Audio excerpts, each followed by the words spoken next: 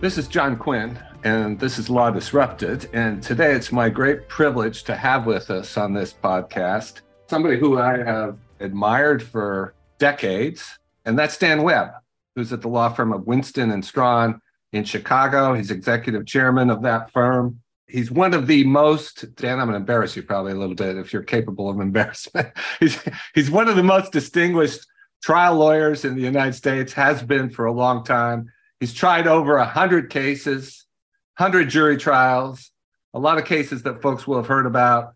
I mean, the one I remember most recently was the BPI ABC News case, a defamation case, which memorably concerned allegations of pink slime, which, as I recall, is not that phrase got attached to the case, although I don't think it was ever a phrase that ABC News used. Am I right about that, Dan? It became a colloquial term that they worked into their stories, but that really isn't why that defamation went forward. It went forward because of false statements.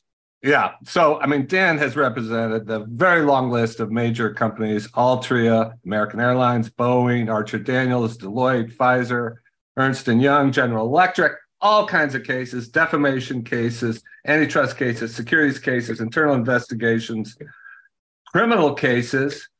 You know, I originally scheduled this after Dan got a jury verdict last fall for a little software company, Versata Software, against Ford Motors for $104.6 million for a breach of a licensing agreement and misappropriating trade secrets. Really, this is just an excuse for me to get to talk to Dan. That trial was last fall. And since then, he's gone on to other things. Most recently, he represented Fox News in the case that everybody's read about concerning Dominion voting systems, also a defamation case. The case was settled right on the eve of trial. My sources tell me that Dan did a great job in that case. And we were chatting before this podcast, and he's told me he's got a brief breather now, maybe, before he starts the next trial. So, Dan, thanks so much for being with us.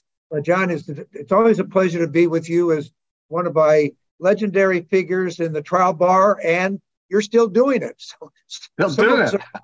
We're still playing in the game, which I guess that's a good thing sometimes. Yeah, it's better than the alternative. That's something else I want to circle back and maybe talk to you a little bit about. I'm hoping to learn from you about.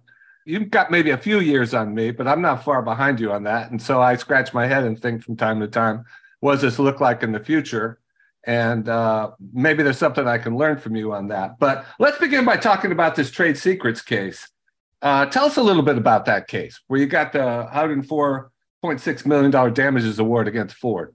John, that was a very interesting case because it's one of the things you and I do as trial lawyers over the years is that sometimes we get involved in complex commercial litigation where the truth is, like in a complicated patent case or in the Versata case, they were trade secrets.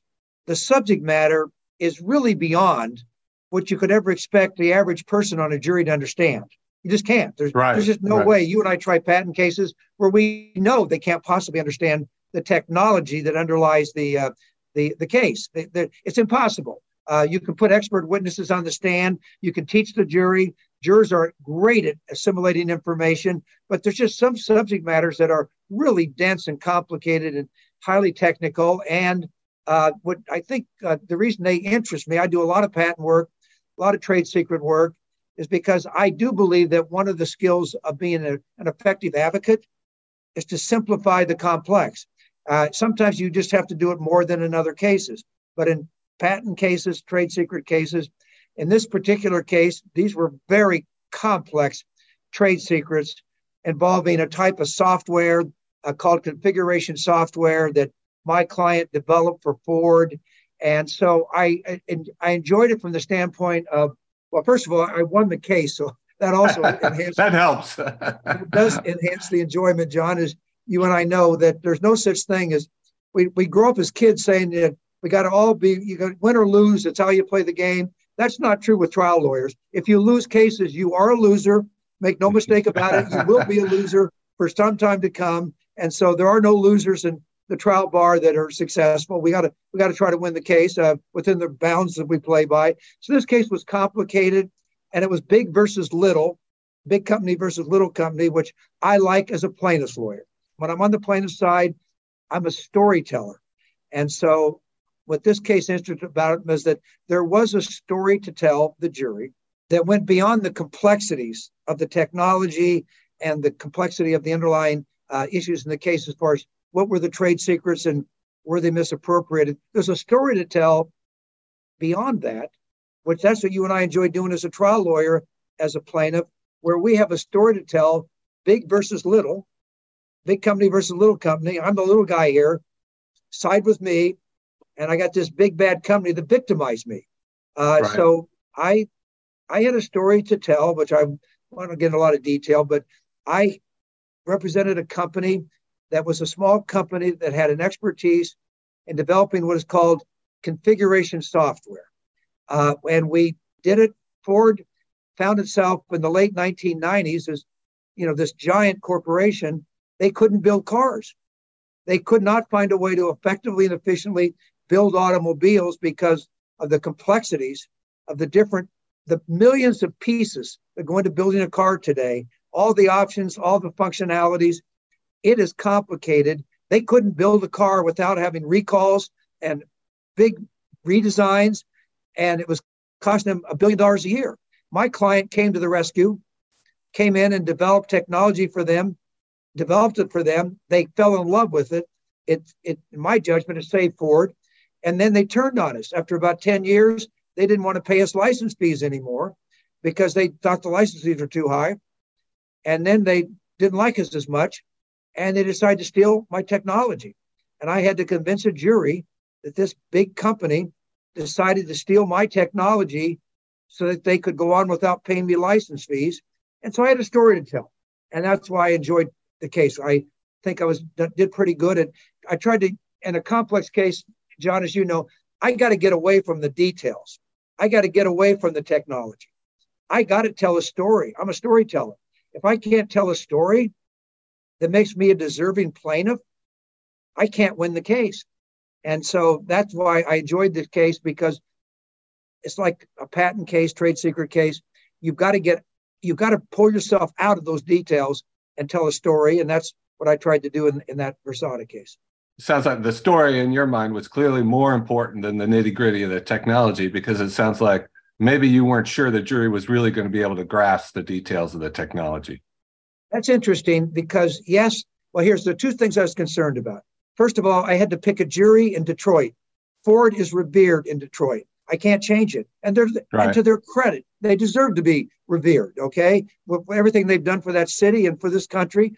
And so I knew I wasn't picking a jury in Chicago or in Montana. I had to go into Detroit and pick a jury, and it was uncomfortable. I mean, almost every juror that was called in for voir dire for jury selection had a connection to Ford. Ford is so big. They work for a supplier, they work for somebody, and they like Ford, to Ford's credit. Did you get to do much individual voir dire yourself? Yes, we did. Although the judge does most of it, as you know, in the federal system, we got to do some. But we picked a good jury, and they were fair. I watched that jury during the trial, and I started the case not feeling really great.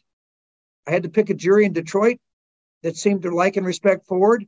So I felt like, sometimes you're a couple steps behind maybe, but this jury that's the great thing, John, about what you and I do. Our system actually does work. I believe it. I don't talk about it. This system works.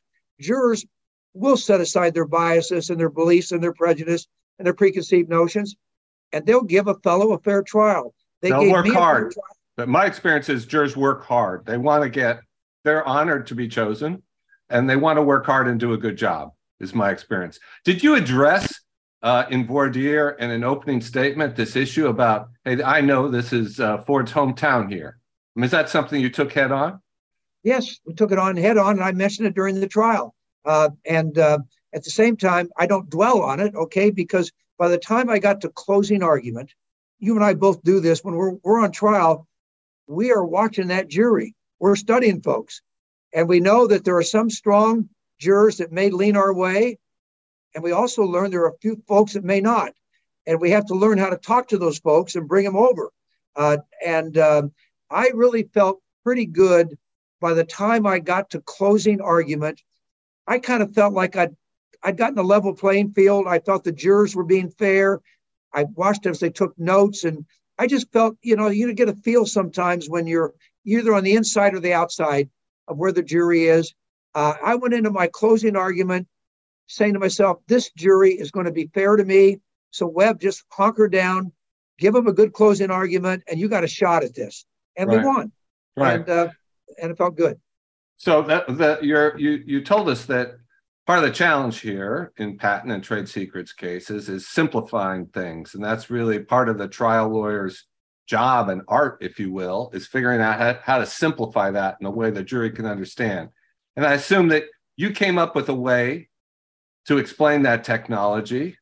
Tell us about, without going into the details, first off, did you go through a lot of iterations? Was it trial and error? How did you arrive at the simplified explanation of the technology that you ended up using?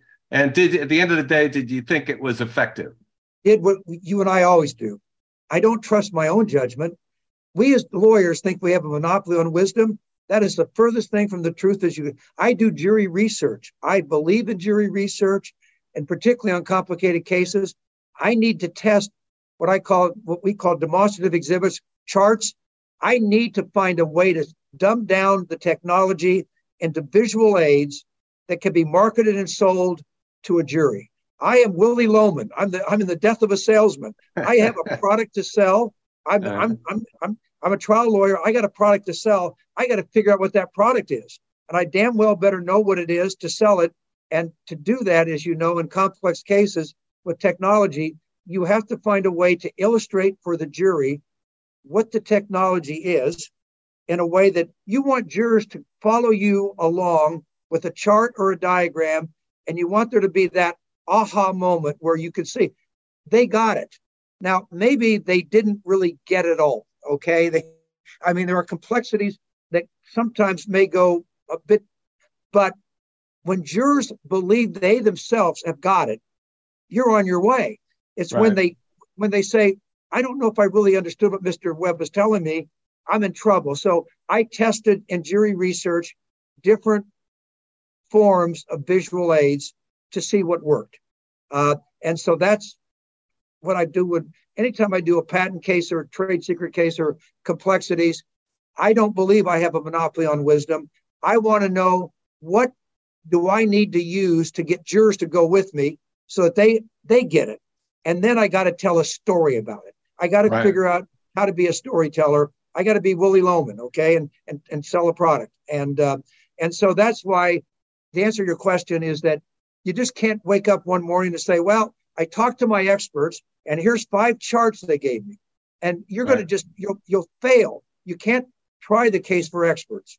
You got to try the case for jurors. Right. And explicit in what you're saying, and you say it time and again, the visuals are important. What you show them, what the jurors can see, the charts. In high-tech cases, they do need to understand, like they need to know what my trade secrets were. And the trade secrets themselves in this kind of software, it's not easy to understand what those darn trade secrets are, number one. So first you got to teach them what were the trade secrets that I invented. Okay, did I invent something valuable that was worth protecting? Did I? And if I did, once they understand what it is, then I got to explain how the other fellow stole it. Both those things are technical in nature. How my product ends up in Ford's own software. In this case, my theory was Ford stole my software, and it took them 3 or 4 years to steal it. That's how complicated. Ford originally could not develop the software I developed. My client, they couldn't do it. That's why they failed. They came and hired my client because their own tech people could not develop software that could build cars in the modern world. My client built the software, but it's complicated. And then it took Ford some time to figure out how to steal it and then how to get it into their product. And so all those things have some technical steps that go along, and you need some visual aids to explain what your product is and what the theft was. Often in trade secrets cases, you've got clear evidence, the taking of the trade secret. Like an employee leaves and they download some information, and that the defendant had the information, but it's often hard to prove that they actually used it. I mean, often that's a stumbling block in trade secrets cases. That is true. And in this case, I had to prove that they took it, but then I had to prove they actually incorporated it into their software. So I had to show that my product ended up in their software. And when you start talking about what's in software and the code, and it gets a little complicated, but that's where I call it the story comes in. You need to have a story to explain to a jury, why did they want to steal it? What benefit did they get from stealing it? How did they steal it? And then did they actually get it done? Did they put it in their product? And you need to take that jury along with you on your adventure together they got to kind of solve the mystery here for, they're the jurors. They got to figure out all those things. What was Webb's product? How did they steal it? How did they get it? What was their motive? And did they actually get it into their product and use it? And so those are different steps, but that's why you kind of need to be a storyteller. I think, John, you just can't be a good technician telling the technical story. You got to get a jury to go your way. There always has to be some story when you're a plaintiff that makes you a deserving. I tell everyone when I teach trial advocacy, John, you can't be a deserving plaintiff without a story. You got to have a story to market and sell to be a deserving plaintiff. If you've got a good story, a believable story, which the jury buys into, they'll help fill in some of the gaps. If there are gaps or things that they didn't get, you'll get the benefit of the doubt on that. They'll say, they'll presume the link is there. Webb told us all about this. He was right about this. He was right about this. He was right about this. I may not fully get this, but he's been right all along. That's right. I agree 100% with that. You got to let the jurors. Sometimes it actually helps when you do like a direct exam of an expert, is to just let the jury fill in some of the gaps. Okay, Don't get too bogged down in every little hyper technical detail of this technology. These folks will follow it. Okay, if they start to learn it and and then you actually get the benefit when they think they solved the mystery. Okay, they figured it out, and I think that's part of the art and skill of advocacy to kind of figure where that line is. And also what you and I are both doing is we can't always convince 12 people that we're right, but we don't need 12. We may need only 3 or 4. If we convince 3 or 4 people that are leaders on a jury that I should win, they may bring the other 8 with them. And so you got to figure out, when you pick a jury, as I know, we're not only picking a jury that can be fair. We want fairness, but we also want leaders. If we have all followers, we aren't going to win as a plaintiff, okay? Because in every case, there will be pro-defense jurors.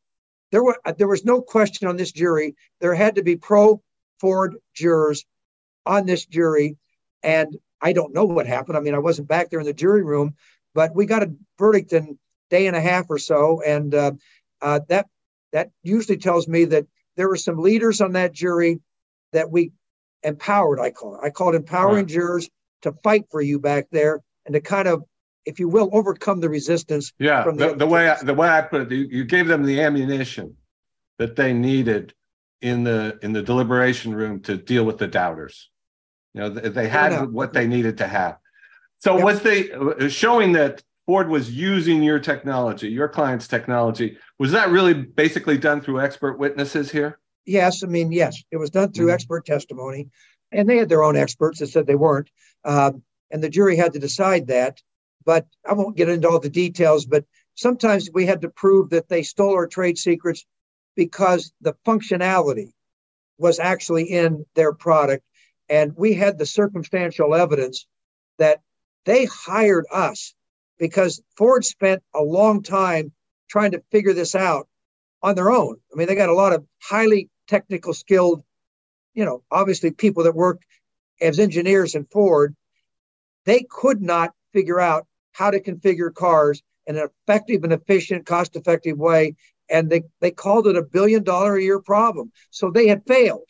I come along on a white horse with my client. We succeeded. Well, then how did it come to be that after we succeeded and solved their problem for 10 years, that they all of a sudden were smart enough to do what they couldn't do before? And the answer was they weren't. The only way they could do it is to have our software in their possession, study it, use it, reverse engineer it, and put it into their product. And that it helped to have that circumstantial evidence. So what was Ford's story on that? Sure, I mean, they surely had a story, some type of independent creation, or, you know, this is common knowledge. It's not trade secrets. We weren't using, we got to that functionality, but it was by a different route or information that was in the public domain. What was their story? You know, essentially, and by the way, Ford was well represented by very fine lawyers and who did a very fine job during the trials, who I respect a lot. And their story was basically that when my client Versata comes in as a contractor, an independent contractor, to learn what Ford does and figure out how Ford needs to solve a problem, Ford's position was this was a joint effort, that Versata didn't know what the hell they were doing. They couldn't possibly have figured this out. They worked with our people.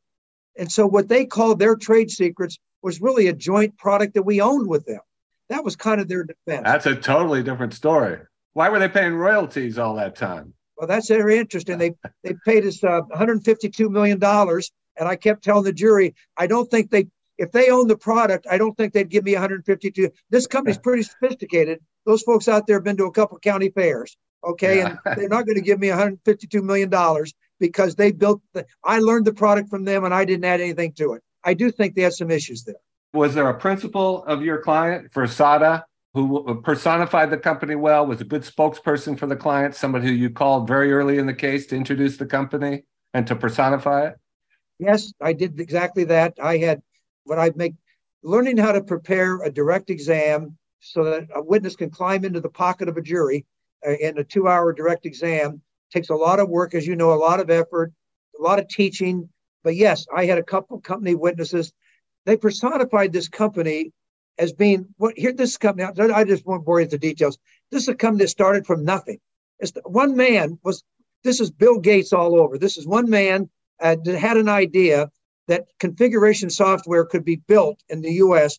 And he dropped out of college, and he and a couple of folks built this company from scratch.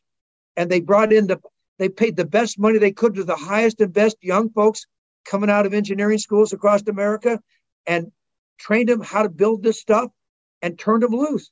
It's what ingenuity is all about. It was just a really small operation that had a lot of good men and women associated with it early on, and they built it.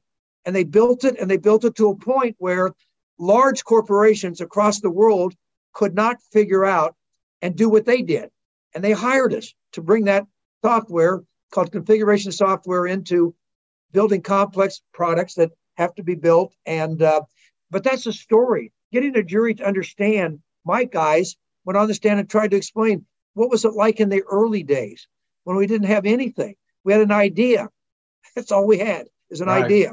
And so, yes, I did everything I could to have some spokespersons for the company that were able to, I think, what you and I would call make our client real. We're not just a company. We're real people that have a real interest in the outcome of this case. Was there much that Ford could do on cross with those early storyteller witnesses? I mean, I always like to try to call somebody that's going to introduce the client, introduce our story, who they can't really touch up very much. I think they had trouble with that. I think our storyteller witnesses were skilled. Well, they worked a lot with us getting ready for cross. As you and I both know, we don't turn loose on cross till we've perfected their skills to deal with the what I call the adventure of cross-examination. But as a trial lawyer, I thought Ford was not really effective at challenging our story, our basic fundamental story about who we were and why they hired us. But my client had to go on probation for a year to prove to Ford that we could build this damn thing. Okay, we could do it, and we did it. We brought the best and brightest people from this company together, and they worked for a year to convince Ford that we had solved their problem. And then Ford said, "Wow, you guys have done it." They signed a license agreement and paid us $152 million over a period of years. And that's a story of success. And by the way, I had a story to tell about Judas. I mean, you work for someone for so long and they turn on you after you're working as partners together under a license agreement for 10 years. And you got to trust each other in that relationship. And the fact that one would turn on the other and spend 3 or 4 years, by the way, we did not know they were stealing our product. They worked 3 years behind the scenes because they had to build their own product. They could not let us go because if they let us go too soon, they couldn't build cars. So they sucked us along for 3 years at the end of the relationship. And then once they'd stolen it, then they said, we don't need you anymore. We're terminating your license agreement. Well, that's a story, okay? Who does that in a business relationship? Is that who you want to really vote for in a verdict situation? So I thought that we had the better of that story. No, just listening to you, I can certainly, it's not a surprise to me to hear what the outcome was. Did the jury, is the award, the $104.6 million in damages, is that exactly what you asked for, mostly what you asked for, or how did that number compare to what you asked for? It's about 80, 85%. No, in fact, as you know, on appeal, I could probably say, thank the Lord that the jury didn't give me what I asked for. Okay. No, I mean, it was a good jury. They gave me about 80, 85% of what I asked for, but they readjusted the numbers on their own. I had trade secret misappropriation damages. I had breach of contract damages. They fell into very specific categories. It wasn't that simple. They didn't accept what my damage expert said or their damage. They, on their own, made some adjustments back there. That's what you want to, I think that's why we like the jury system, that they figure things out on their own. Sometimes we don't like the result, but that's okay. The system works better than any other system ever has in the world to resolve disputes, as you and I both know. And you and I have lost cases where we weren't happy. That's part of the game. But no, they did not give me everything I wanted, but they gave me a good part of it. And I had a very happy client. Right. I mean, could you see the logic to the adjustment could you figure out how they got to where they got? Yeah, we're dealing with that on motions, as you know, post-trial motions. Right. But the answer, I believe, is yes. All right. So that was last fall's trial. And, you're all set to go to this trial that was, in the news every single day, the Dominion voting systems versus Fox case, and that resolved. And now you're on to another trial. I read that you've tried 100 cases to verdict. You've been doing this for a few years now. I think 45. 45 years. So I haven't done it quite that many years, but it's sometimes said that, you've probably heard this, trial law, practice trying cases is a young man's game. What's this? You may have wondered yourself, what does the future hold? I love doing this, but am I going to be able to keep on doing this? Will clients still call me? Will I still be at the top of my game? Do you have those musings from time to time? Every day. You and I both know that you can't continue as a trial lawyer with this incredible. When I'm on trial, I am working 20, 21 hours a day. You know that. I mean, that we have to. There's no other choice. And it is stressful. The truth is, it is stressful to be on trial. If you're not in good health, you just can't keep doing this game. You can't. So I knock on wood. My health is good. My energy level is as high as it ever was, and I enjoy it. But there will come I'll tell you a quick story from a trial lawyer you probably knew, Bob Fisk at Davis Polk a few years back. I was at a cocktail party. We were both representing Philip Morris on some cases, the tobacco company, and we're standing around. This has been 10 years ago, and I turned to Bob, who had a few years on me, and I said, Bob, when do you know to get out of the game? And he says, you get out of the game when the phone doesn't ring. And you know what that means. It means that they don't want to hire you anymore. Right. Once the phone stops ringing, you're out of the game. Okay. You got to keep regenerating yourself. You got to keep winning cases. You got to keep proving that you can go into the battle and win. And there will come a time, as Bob told me, there'll come a time, Dan, when that phone stops ringing and you're done. And he said, it doesn't happen overnight, but it does happen. Now that hasn't happened yet, but it's going to happen, and it's okay. That's so the marketplace determines when you're out of the game. Right. Well, obviously your phone hasn't stopped ringing. What's next up for you? What have you got on your trial docket? I've got it. I'm representing Boeing, the airplane manufacturer. They had 2 major air accident cases, 737s, 3 or 4 years ago that were big deals. And those cases are in Chicago. And I'm trying 2 of the plaintiffs. We do, as you know, we do these marker trials where we hope that we try a few cases and then then others will settle. Right. And so when you talk about the stress of trials, thought I was going to be on trial in Delaware up until mid-May or a little later. And I knew I had to get done in time to get ready for Boeing. Right. So last week when the Fox News case settled, and I was just getting ready to give an opening statement, I remember flying back on the plane the next day, kind of with a sigh of, it's a little less, I can now get ready for my Boeing trial and have the other one behind me. These are the kind of stresses you live with as a trial lawyer. And you kind of hope it works out over time. And so quite frankly, I'm now moving on to this trial. I'm getting ready for the Boeing trial in June. And you've got a little bit more time to get ready for that. And I know what a relief that can be. If you were looking at trying the other case into May and then jumping right into Boeing, we all know what that's like. Life looks a little bit better at this point, at least from the standpoint of your personal challenges. You get to see your grandkids a little more. So how do you deal with the stress? I'm a runner. I've said over the years, the reason I'm 77 years old, but I'm still running 20, 25 miles a week. I'm running, and that's how I relieve stress. There's no other exercise that I find helps me get rid of the cobwebs. But even when I'm on trial, I may late at night, maybe 11 o'clock at night, I may go out and take a 30-minute run, and it just helps clear the cobwebs out. That's how I deal with it, running. Yeah, I do the same. I also work in some swimming and some biking and some other things. I try to have some variety, but I probably run 5 days a week at least. I got a few years on you, John, because I'm now running every other day. I'm worried that if I keep running as much as I'm running, all it takes is one meniscus and you can't run anymore, right? That's right. Well, we're both lucky. A lot of people our age aren't able to run anymore. So I've always counted myself super lucky.